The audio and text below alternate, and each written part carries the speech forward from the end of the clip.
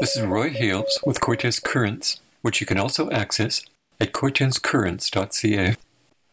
The Strathcona Regional District recognizes 10 First Nations as communities within their boundaries, but the Tla'amin are not one of them.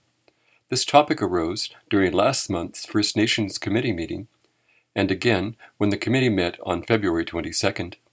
Most of the Tla'amin lands are within Quathet Regional District, but they have a shared history with the Klahoose in southern Cortes Island, and were given a large parcel in Manson's Landing by treaty.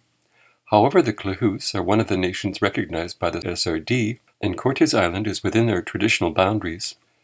Azalea Millwood, the SRD First Nations liaison, explained, I don't believe at this point we should add the Tla'amin Nation due to not knowing whether or how Klahoose Nation feels about that. I'm not debating that there are many overlapping territories. However, to keep this into perspective, I kept it community-based. Mark Thiessen, the alternate director for Cortes Island, brought correspondence from Steve Brown, chief of the Klahoose First Nation. He says, yikes, this briefing note is not good, referring to the discussion paper. Scattered seems to dismiss the point of a land acknowledgement, an oversimplification, and glossing over reconciliation.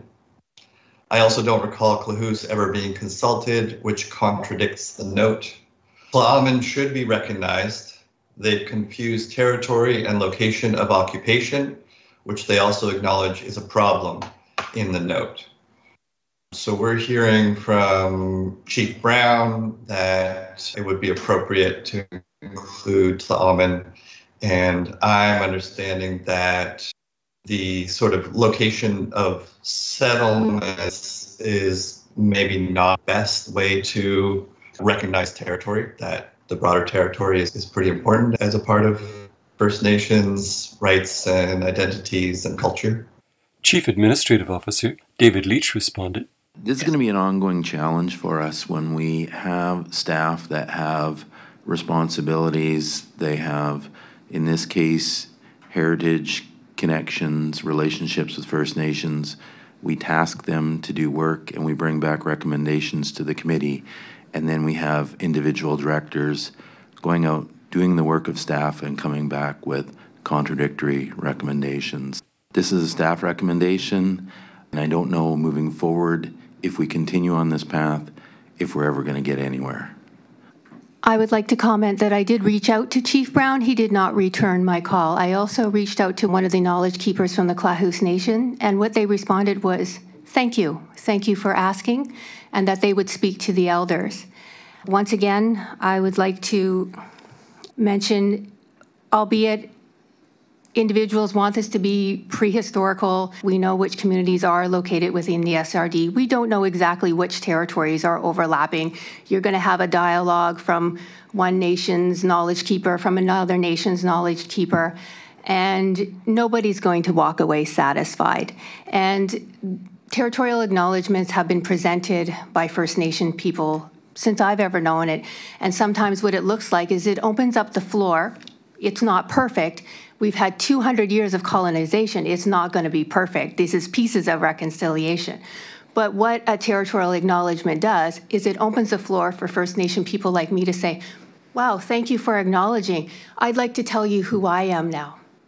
What is important is the intent. Perfection is not going to happen. It's just not. And in that, I'm going to mention that First Nations were destabilized by disease, relocations, and government assimilation policies that divided them into small settlements, reserves, and bands. They no longer operated as a collective. So the passing of oral history and Indigenous laws, those were interrupted. I don't disagree with what the chief of the Klahoose Nation is stating. I'd love for him to give me a call and talk to me about that. So I continue to keep this recommendation based on that. And also, when we have overlapping territories from other nations, what are we going to do? And also, I'd like to say the Klahoose Nation's traditional territory, according to a map, I'd like to know why they're not acknowledged in the Comox Regional District. The Tla'amin Nation has unique property ownership on Cortes Island. Oddly enough, it is actually not in our regional district, and it is acknowledged in that regional district. So there is a land acknowledgement by the regional district that they're in. I know that seems unusual, but that is the case. And don't believe there is any community on Cortes of this nation. Chair Kevin Jules added, from a First Nations perspective, we have certain protocols when directors go out and they do this on their own. It speaks for the regional district as well, but would that be overstepping our staff? In my opinion, it would. If you hire a First Nations heritage person to do First Nations relations work, they go out and do First Nations consultation, representing reports and recommendations to staff. And then if you have 14 individual directors going to do their own work on that, I would say that's overstepping the role of the First Nations coordinator, in my opinion. That is definitely how I feel about it. That is what I meant why we have protocols, which I don't want to get lost in the communication with being bombarded by all of our members here. And we do have staff that do their job very well. We need to keep that communication key, and we need to keep the communication proper from nation to nation that we speak to. Robin Mawhinney, the Regional Director for Area C, asked, I was curious about exactly what you're talking about, Director Jules, what the protocol is for a director to speak to a First Nation person or representative in their electoral area. I have in the past had direct communication with nation representatives within Area C, and now I'm wondering, is that something that I shouldn't be doing?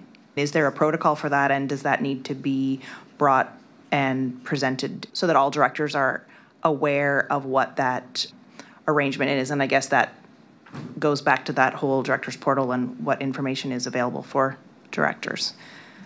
I have a couple comments on that. One is, again, if you have an engineering question, you ask the engineer. I think if we have a First Nations question, you're always easy to default on our First Nations coordinator and consult her. She's always available for us. So if you're unsure, we may not have a specific protocol for it, but you can never go wrong by consulting Ashley and asking her what would be appropriate. A significant part of her role is to create relations with the different nations. I came into a set of resources and a set of work done by the previous First Nations Relations Coordinator, and I didn't disagree with them. I tried to look at them critically, and I didn't disagree with them.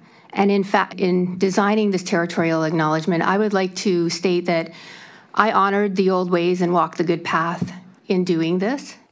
Mayor Julie Colburn of Zabalas moved that we recommend that the first territorial acknowledgement states we respectfully acknowledge our corporate office in the Strathcona Gardens Regional Complex are located on the traditional territory of the Lake Odawa people.